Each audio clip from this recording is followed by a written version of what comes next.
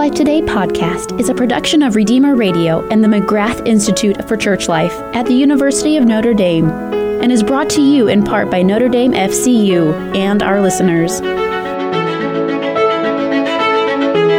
Welcome to Church Life Today, a production of the McGrath Institute for Church Life at the University of Notre Dame.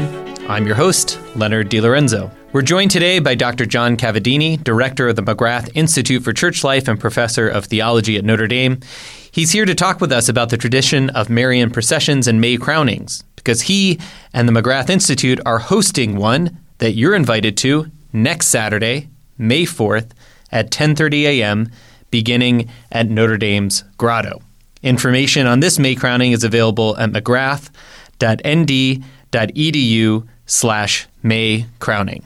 John Cavadini, welcome to the show. Thank you for welcoming me. I'm pleased to be here. Very good. So you revived the tradition of a Marian procession and May crowning at Notre Dame several years ago, bringing back something that had been at Notre Dame's campus previously.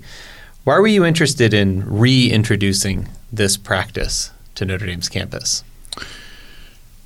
I guess partly because my grandchildren were involved in a May crowning at their school, and I was moved by it. I was moved by the beauty of it. And I thought, wow, here's something beautiful from the tradition, which has kind of lapsed in a lot of Catholic settings. I started wondering, could we bring it back? Not as an act of nostalgia, because nostalgia doesn't serve anybody except the past, but as a way of sort of recovering a beauty that we had forgotten. Well, hasn't been as present to us, and how could we make it present in a way that was fully at home, in a contemporary setting? Yeah. Do you think that part of the reason it lapsed was the visibility of the event, of a procession across campus out in public? Is visibility part of what makes us a little anxious about it? It could be, but I think it lapsed along with much of Marian devotion. I think Marian devotion and devotion to the Blessed Mother, practices associated with it, just started seeming implausible to Catholics after the Second Vatican Council. I don't think that was the intention of the Council, but somehow it began, at least in certain countries, socioeconomic categories, just to die away. So what happens at a May crowning for those people who aren't familiar with it, and why does what happens matter? Okay, so a May crowning, in its essence, evokes the fifth glorious mystery of the Rosary. Mary is crowned Queen of Heaven and Earth. And it honors that mystery by, in a sense, reproposing it through a procession with an image, a statue of the Blessed Mother, which culminates in the crowning of the statue, usually with a crown of flowers or something like that. The procession is of varying lengths, but it's a prayerful procession, and it's also very beautiful. People carry flowers to present to the Blessed Mother, in a sense. Everyone gets a flower at least, but sometimes people bring their own flowers even, and I've even seen little kids picking dandelions along the way. There's something very personal about the May crowning. There's something very personal about offering flowers to the Blessed Mother.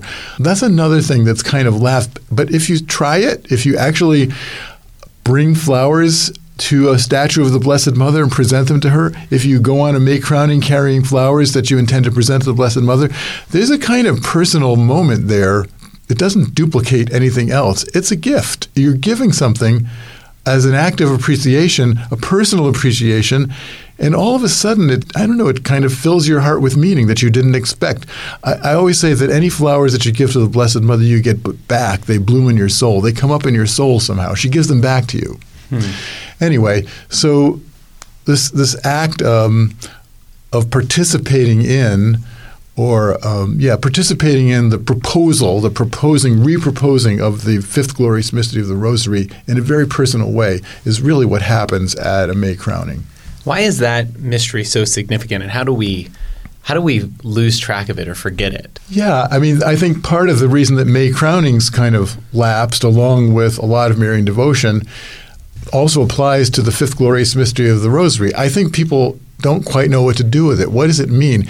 It starts to seem like, a relic of the past when there were kings and queens, as though we were somehow trying to get back to, Christendom, where Christian kings ruled and there were Christian queens or something like that.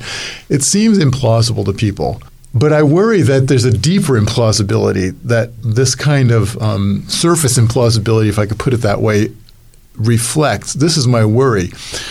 That is, it says in the Catechism, quoting Paul VI, that devotion to Mary is intrinsic to Christian worship. Okay, not icing on the cake, not sort of accidental to it, extrinsic, in other words, but intrinsic. And why is that? So if you think about it, it's because devotion to Mary, saying the Hail Mary, participating in Mary, devotion to Mary reminds us vividly that the Incarnation is not a concept but a person. Concepts don't have mothers. Concepts don't need their diapers changed. Concepts don't nurse. Concepts don't utter little crying and wailing noises like all little children do. Babies do. Human beings and persons do. So the more you're devoted to the Blessed Mother, it's not that you're worshiping the Blessed Mother. The more you're devoted to the Blessed Mother, the more you're worshiping, the more you're put into the mind of worshiping the incarnate Christ, because you begin to realize how far he emptied himself. The one who is in charge of the universe, who's almighty, became weak for us, as Augustine puts it. Weak meaning completely dependent kind of weak. Ever seen a newborn baby? I have. Yes. Well, many times. Devotion to Mary is a way of opening our heart more and more and more to the very concreteness of the Incarnation, that God really did become human. And the idea then of Mary crowned Queen of Heaven and Earth, what does that mean? It's part of this meaning, that the Incarnation is a permanent dispensation. It doesn't go away. It's not as though with the resurrection, God, the Word, hangs his humanity on the door to heaven. Like, well, I'm done with this one. I wore this. I'll send it to the cleaners or something.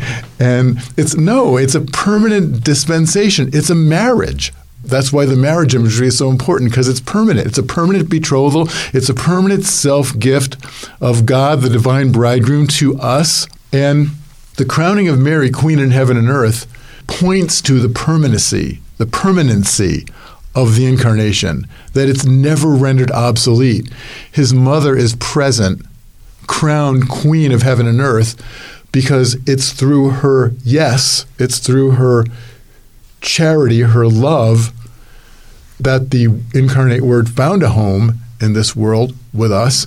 And so to crown that love, Queen of heaven and earth, means to propose and to confess that the Incarnation is a concrete person, and still is a concrete person, now in the triumphant victory of love. And the presence of the Blessed Mother is a way of our confessing the presence of the Blessed Mother as Queen of Heaven and Earth, is a way of not detaching even the risen Lord from his humanity, not detaching the mystery from its concreteness. You're listening to Church Life Today on Redeemer Radio. We're talking to the director of the McGrath Institute for Church Life, Dr. John Cavadini, about the Marian procession and May crowning he's hosting on Saturday, May 4th, 10:30 a.m., beginning at Notre Dame's Grotto.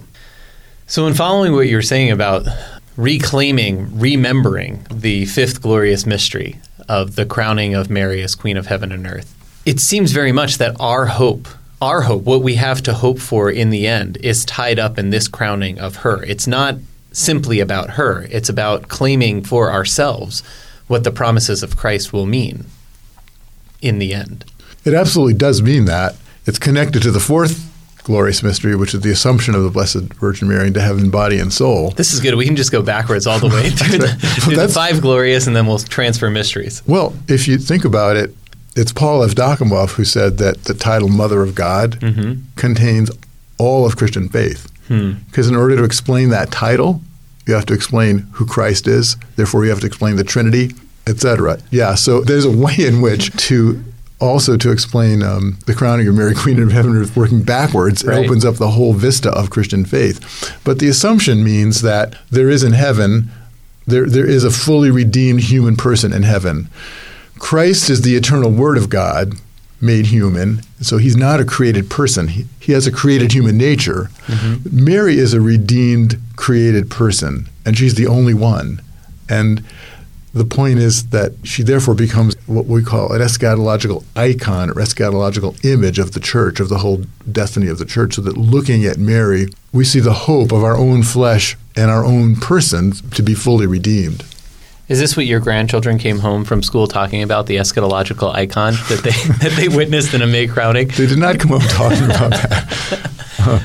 They came home having participated in something very beautiful that gave them a memory that etched itself in their memories and that won't go away.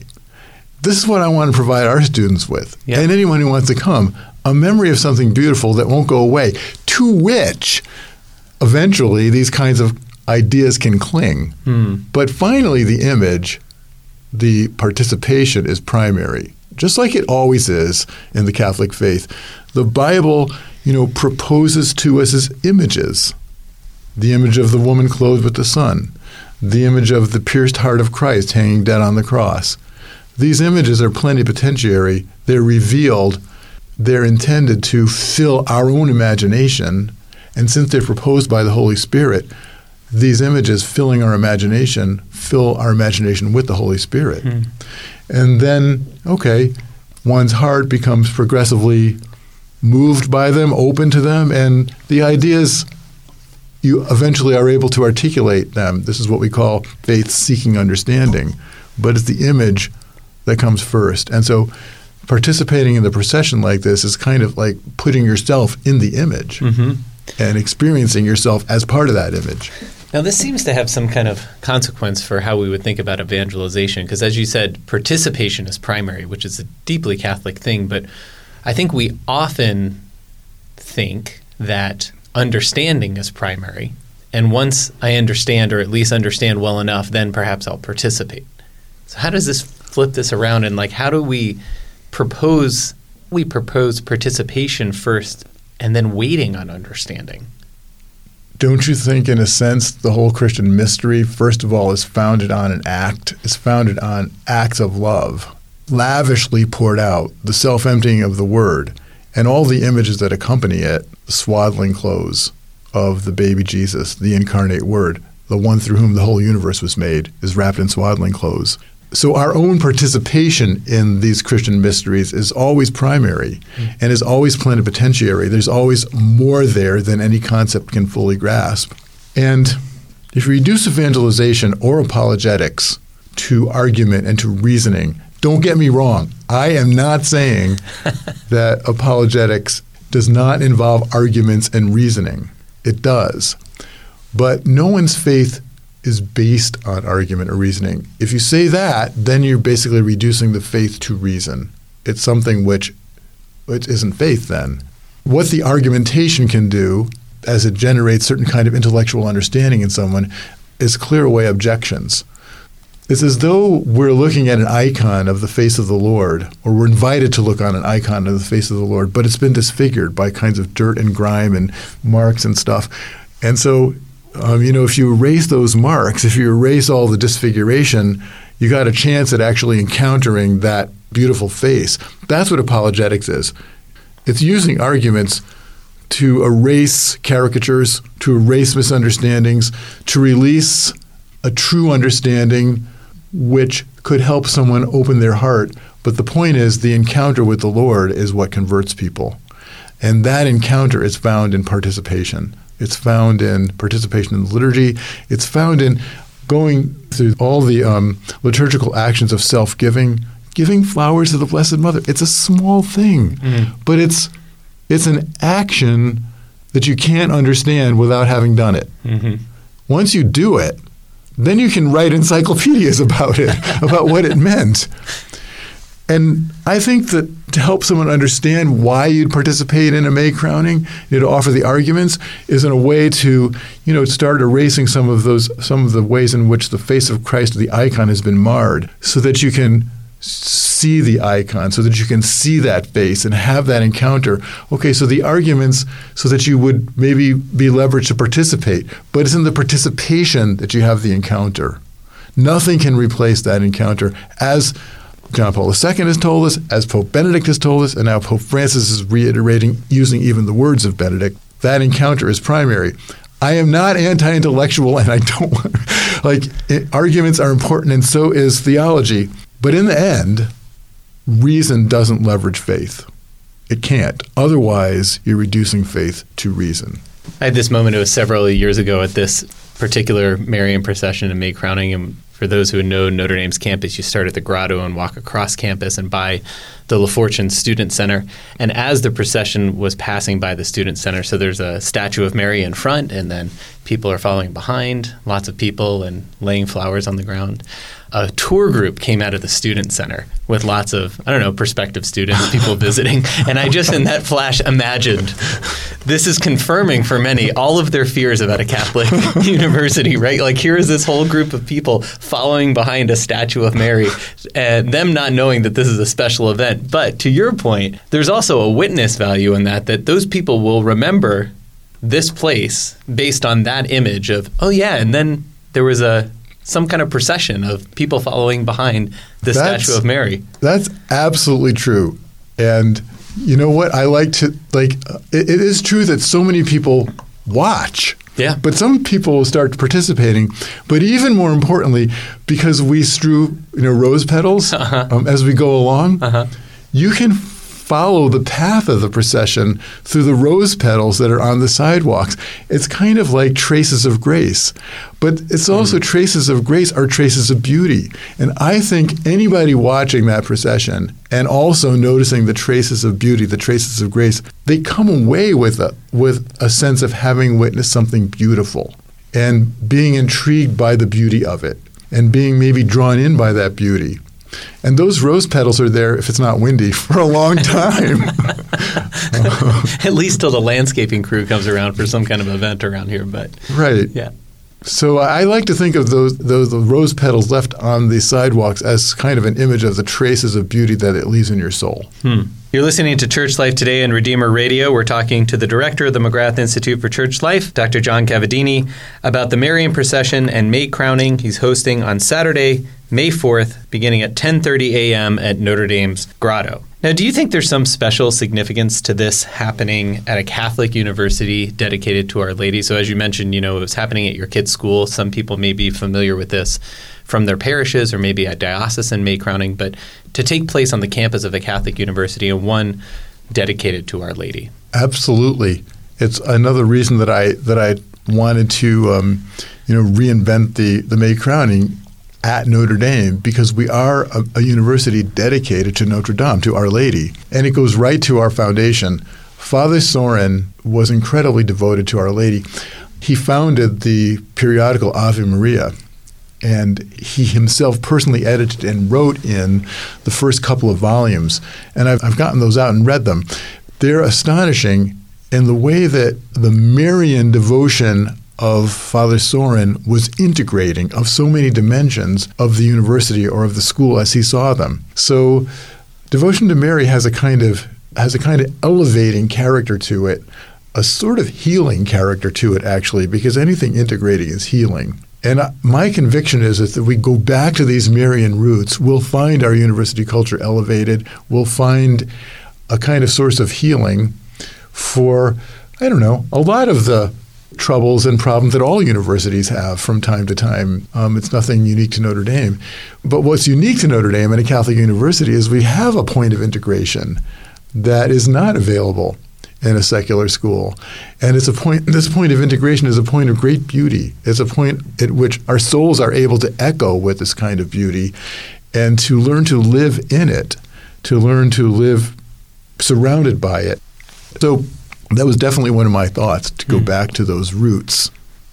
Now, I want to ask you about something that's not immediately related to the May crowning, but you were in the news just recently, and I mean like the mainstream news, the real news. Maybe it's real, maybe it's fake news, but it gets recognized as real news. This is real news. It was real news. You were interviewed for an article that appeared on CNN's website about the fire at Notre Dame Cathedral in Paris. In the interview that you provided, you talked about, in particular, people's reactions to the fire, reactions that you saw personally and others that you were, witnessing along with everyone else watching on TV. What was it about people's reactions that caught you? Yeah, what was it about people's reactions? At first, it was my reaction. What was it about my reaction that caught me? As I was watching just on Twitter from time to time, images of the church burning and of that steeple burning and then tottering. I did start to cry. Actually, I was shocked at how much I cared about it. And then walking around on campus, I found another faculty member crying, and seeing some of the exhibitions and expressions of grief, really, it struck me, these are expressions of grief. They're expressions of mourning. And it struck me that you wouldn't find this precise tone or this precise depth of expression of grief just because artifacts of Western culture were destroyed. You could say at the destruction of a museum, like even the Louvre or let's say even the Vatican Museum, a fire there, it would be a tragedy, yes, but would not generate this kind of, I don't think, this kind of sense of mourning, of grieving as though you had lost a friend. A parallel case would be, the Vatican Museum might burn, but what if St. Peter's had burned? I mean, that you can see, and I told my students, I talked about it with them, it mattered that it was a church. It mattered. It's not a museum. It's a church. It had artifacts in it, but it's a church.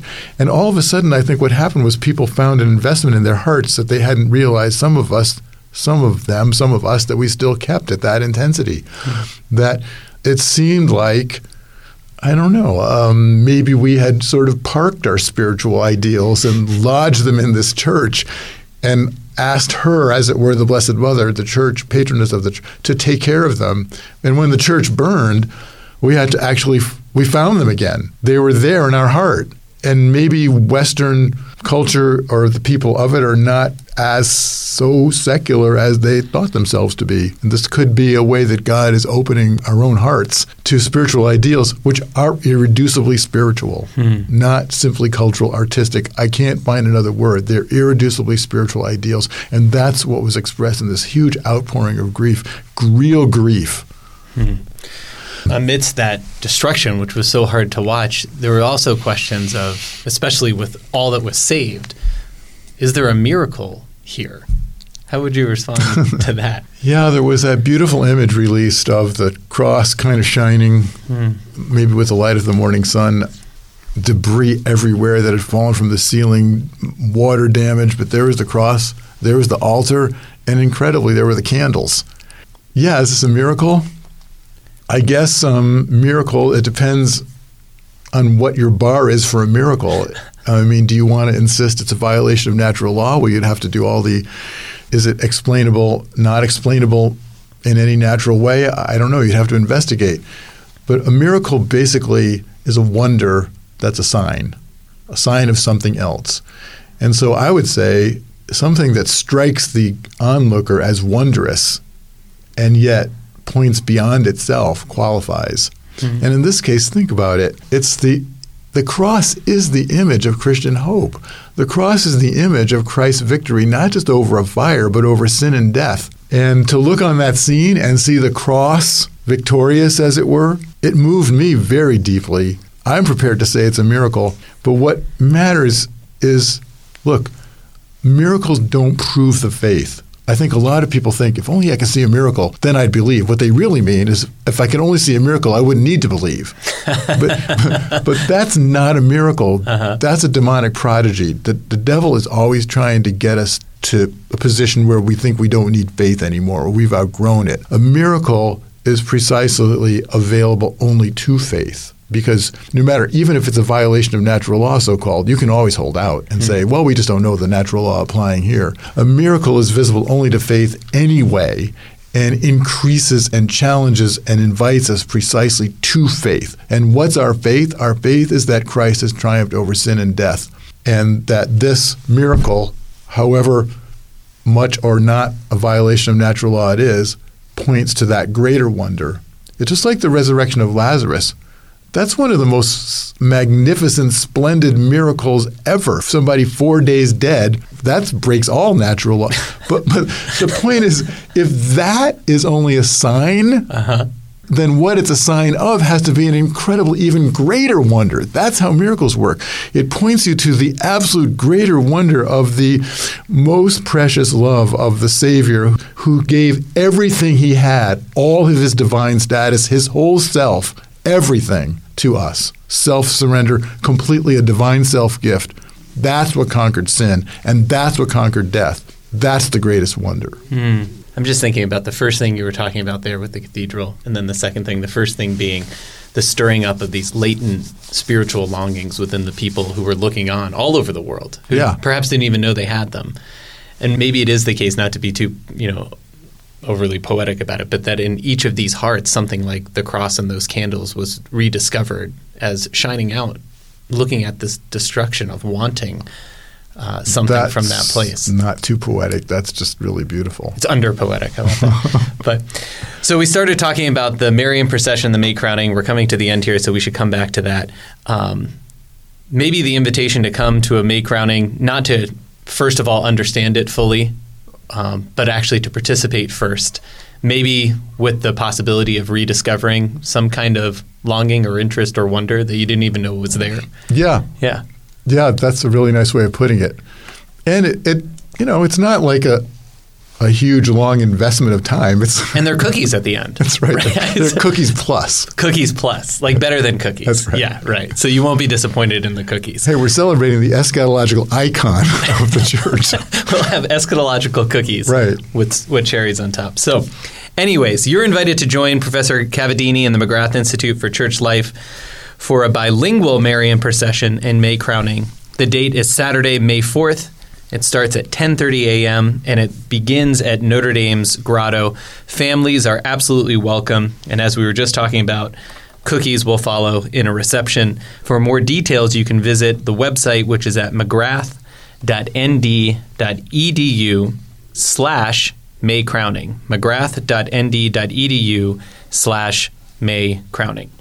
Well, John, thanks for spending time with us today. Thank you. Good to have you. And thanks to everyone out there for joining us on Church Life today.